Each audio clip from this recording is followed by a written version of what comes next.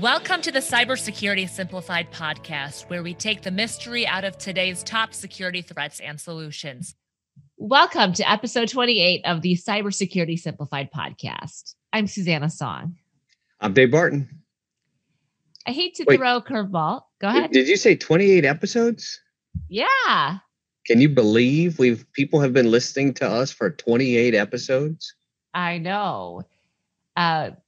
In just over a year, we've done about 28 episodes. So we've made it this far. And I don't think we've ever done this yet. We're here. Freeform? We're throwing a bit of a curveball. We don't have my usual intro. Right. So we have a programming change. In our last episode, we teased that this show would be focused on healthcare. Medical or healthcare hygiene, I should say. And we will have it soon, but our security operations team and our products team that David oversees here at Highwire Networks, they've been incredibly excited about our new security orchestration, automation, and response tool. And that is what the acronym SOAR stands for. Right. S for security, O for orchestration, A for automation, and R for response. And you can attest to that, right, David? This has been a big deal. Absolutely. For years in the security space, we've struggled with a business problem. And this is one of the things we talk about a lot, Susanna. We talk about the business problem of too much noise, right? And if you think about the volume of data that you get from every security control we've got out there, and every one of our partners, customers, infrastructures, their endpoints, their servers, their firewalls, terabytes and petabytes of data. And so sifting through that, finding what's important, and then what do you do with it when you get it? And if you are inundated with thousands and thousands of things you should take action on, without SOAR, you end up trying to staff that and hope that your staff do repeatable, effective, efficient responses. And it's all human responses. And so what SOAR was really built to do probably 10 years ago was to start shrinking that gap between how much a human had to do and a automation could do. And so that has evolved from just opening a ticket and sending out an email to now you've got very sophisticated capabilities that go, let me connect to a device and quarantine it, or let me go to a NAC tool and isolate the port, or all of these things that now instead of a human, getting on a keyboard and doing their magic, we're letting rule-based outcomes drive the automation. And it speeds up the two biggest things that cybersecurity people want to think about, right? The two most important stats are mean time to detection, right? And if I can detect quicker with all the great detection tools that are out there, and I can respond quicker, I reduce how long those bad guys live in the network. So dwell time just starts to ratchet way down. And I do it consistently. And that's really where we're excited about this opportunity. Yeah, it's always exciting to hear about emerging technology and advancements. You said that SOAR kind of came into existence about a decade ago. We talk a lot about security analysts, there being a shortage of it. And we have a lot of listeners, David, that are thinking about a career switch because of that demand. So as we explore SOAR, what do security analysts have to know about how should they feel about SOAR? Should they be worried that automation will replace them? Right. That's a great question. I've often thought about that too. If you think about the global shortage in InfoSec, it's 3 million, 4 million jobs, depending on who you talk to. And so does SOAR mitigate that need or that gap? And I think it helps but you still have to have a human analyst because there's a point in which automation is not as effective. Um, there are, bumps in the night that detection tools may not catch, and your automation may not catch, but your human will, because they're going to see it a little bit differently, right? We're just wired that way. So what I would say for all of our listeners who are either thinking about being an analyst, or maybe they're analysts and they want to know how they get to the next level, if you're not thinking about how you automate and how you learn to automate, whether it's via Python or some other scripting languages or full-blown tools like the SOAR tool we have, that's where I would spend some time, because the more you're able to sift quickly, find those needles, respond to those needles, mitigate the risk, move forward, the more valuable you are, right? I think for us specifically, and every other SOC out there that's investing in automation, SOAR technologies, what this lets us do is take that 50 to 80% of those repetitive tier one activities and turn those into automations. And what that does is that frees up my tier ones to focus on maybe becoming tier twos. So they're diving deeper into technologies instead of being inundated with thousands of tickets all day. Maybe they have hundreds and they have time to go do other things like, sharpen their own skill sets, if you will. So I look at it as an opportunity to take some of the repetitive administrative tier one tasks off your plate and let you focus on becoming a tier two, maybe a SME in a technology or whatever. It's an opportunity to be better. That makes a lot of sense. What about from a service provider standpoint? What does this mean to their cybersecurity and their cyber defense? So I think for our partners, and I'll talk there first, for them, what this means is now we have an opportunity to go and not only talk about our SOC as a service that we have, but we're going to be even better and more scalable, whether we're scaling down or scaling up, to meet the needs of the end customer, which is, again, speed and effectiveness. They need us to be on the ball all the time and have a repeatable process that automation will do all by itself. So our partners will be able to show a maturity level from a cybersecurity perspective to their customers that they haven't in the past.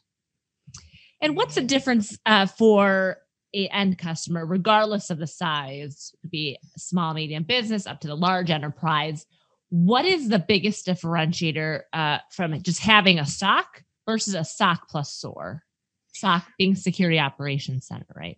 I think the biggest differentiator for any end customer is going to be the ability to know what to expect, right? And they know that when they get a ticket, it will have gone through multiple levels of orchestration and analysis and enrichment of data. And then when that ticket comes through or that response action comes through, it's going to be consistent. It's going to be real time. There's not going to be a lag between when we see it and when we ticket on it and when we call you or text you or whatever. All those things are going to happen in parallel. Hey, we saw this thing inside your network. We blocked the outbound traffic. We quarantined the host. We opened a ticket. And here's a text to tell you something bad happened. We need you to go reset the machine. All that can happen at the same time. We humans, as much as we like to think we can multitask, and I've been accused of multitasking a few times, we don't do it as well as a machine does. Right. And so that machine is handling hundreds of tasks at the same time, where an analyst is looking and processing and then maybe doing something, and they're processing more, and then they do something. The computer's doing all that as we talk. And so speed, effectiveness, efficiency, all of that is an improvement. And again, it leads to that maturity. And by the way, when your auditors ask, well, what kind of process, how do you do improvement? All that gets handled from this automation. It just answers a lot of questions. The word orchestration, what does that mean in this context of cybersecurity? Orchestration is, if you think about a conductor, right, of a symphony, what the conductor does is he knows what each player or what each instrument should be playing at any point in time, right? And it's amazing. If you watch the good ones, they're listening in parallel, excuse me, to everything. And when that drum's out of beat, and there's not a drum in an orchestra, but when the timpani is out of beat, right? Yes. Or that flute hits the wrong note, they know it immediately amongst all the other noise.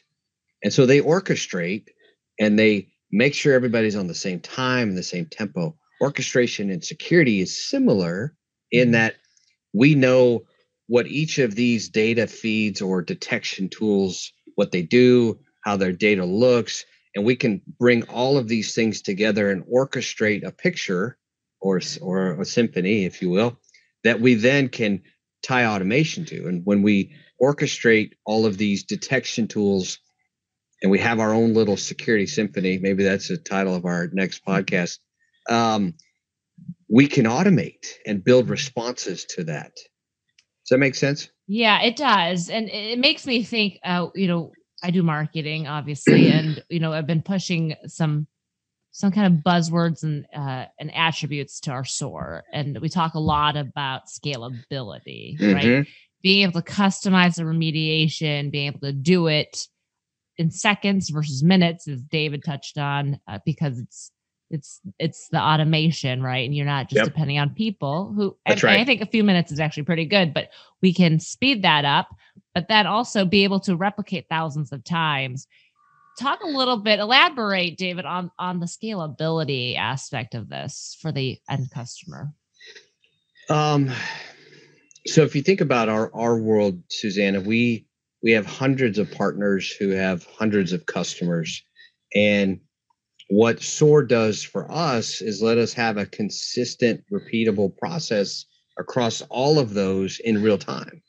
So instead of having one analyst per customer or one per 5, I could have 1 per 10 or 1 per 20, right? Because now my analysts are more effective and they're focused on maybe real critical threats versus the, hey, we just saw Susanna's account logged in from China. She's in Batavia. Let's issue a ticket. Let's reset her password. I can automate all that, right? Instead of picking up the phone and trying to find you, I can do some of that automation, and I can do that in parallel. I can do all of those tasks and I don't have to worry at 2 a.m. that, my customer, are they awake or are they asleep? I can automate that while they're doing whatever they're doing. And it just makes us more effective, us more efficient, repeatable processes. So when you look at how well are we following our process, it's going to happen that same way every time. Yeah. And for an end customer, that type of efficiency and scalability is everything to them, knowing that they're going to get the best coverage in order to mitigate risk for their organization and their network. Well, and I think the other scalability piece that I want to make sure we capture is most smaller MSPs probably can't afford this tooling that we have, right? There's a big investment in what we've done, and your end customers wouldn't be able to afford it either. And so we've taken this idea of orchestration, automation, and response, and we've made it scalable downward. So now for that 20 user dentist shop, we could give automation into that environment and give them an added layer of response and protection and those kind of things with the traditional tools that the MSP may already have deployed there. And that is another improvement from effectiveness, efficiency, and even the maturity conversation that we talk about a lot. Yeah, that is insightful. Let's now bring in, I mean, we don't care about the bad actors, but should this make bad actors feel nervous? that there's so much going on in terms of improvements. Should that stop them in their tracks? No, I don't think it does, Susanna. And frankly, there's a lot of, we've had conversations on our podcast about the why the bad actors do what they do. They're better funded than our customers are. They have better tools. They have more incentive. And so they're going to keep coming. And effectively what we've done is help reduce the arms race by automation, right? Because at the end of the day, instead of building a better mousetrap, I've just built a better way to catch mice. Mm-hmm. Maybe that's not exactly what I meant. But with automation, instead of building a better mousetrap, I'm building a better tool to automate all of those mousetraps kind of approach. Got it. Because the bad guys are automating too, right? They continue to automate. I don't know, they're about 6-7 years ago. If you saw what IBM was doing with their AI, right? They had, what did they call that, Susanna? Do you remember? IBM Watson. It was Watson, right? So they were building Watson and they were applying it to security, and they were going to start to build automation and responses, and you'd let AI kind of manage it. If you remember back to that movie where you had the computer in Europe was attacking the computer in America. I forget what it was called, but I said, look, we're going to see this same approach in cyber. The bad guys are going to have AI and machine learning, and they're going to point it at our AI and machine learning. And so we're going to see this arms race of bad guys improving their ability, their technology, their skills, attacking our guys who then, evolve, and then they are better at defending. Automation helps the defense of those environments. It's part of the arms race, if you will. Yeah. Any last comments, David, before we wrap up? SOAR is just an evolution for us. It is a way to be better at what we do on behalf of our partners and end customers. And so we're excited about the opportunity. Next week we're going to be at a show. We're going to talk a little bit more about it. But we are always thinking about how can we be better? How can we serve our customers better? And better means, in this case, SOAR, right? Or orchestration, automation, all of those things. My other comment is more back to where we started. 28 episodes. We really appreciate the followers we've got. I had a couple people in the last few weeks say they like what we've done. What my hope is, guys, is if you like what we're doing, share this with folks who are thinking about cyber. Because I think if you talk to Susanna and I independently, part of our goal for this podcast is getting more people in this industry. Yeah. And so if we can make it simple, right, hence the name, they'll be less intimidated by the breadth and the scope of cybersecurity. So we truly appreciate any of you who take your time to listen to what we have to say. I know I value it. I know Susanna does as well. So thank you very much for listening. Yeah, absolutely. And thank you, David, for your insight today. I kind of like this this new way of doing it. I usually type out my intros. This was just, we winged it, and it was. We winged it. And it was awesome. Don't ding us too badly for being spontaneous. We also want to hear feedback. So if you have a topic or a guest that you would like us to interview or address, please reach out. Some of you have already reached out either by LinkedIn or via email. But if you want to get your ideas across to David or myself, email us, contact us at podcast@highwirenetworks.com. And please like our podcast. So wherever you're at, wherever you're listening. Yeah, absolutely. All right. And be sure to join us for our next episode. I promise you. We skipped it for episode 28, but the next one, it will be around keeping medical networks healthy with good cyber hygiene. Exactly. Until next time, I'm Susanna Song. I'm Dave Barton. And you're listening and watching Cybersecurity Simplified. From all of us here at Overwatch by Highwire Networks, thank you for listening. We'll catch you next time on the Cybersecurity Simplified podcast. To learn more, visit us at highwirenetworks.com/podcast.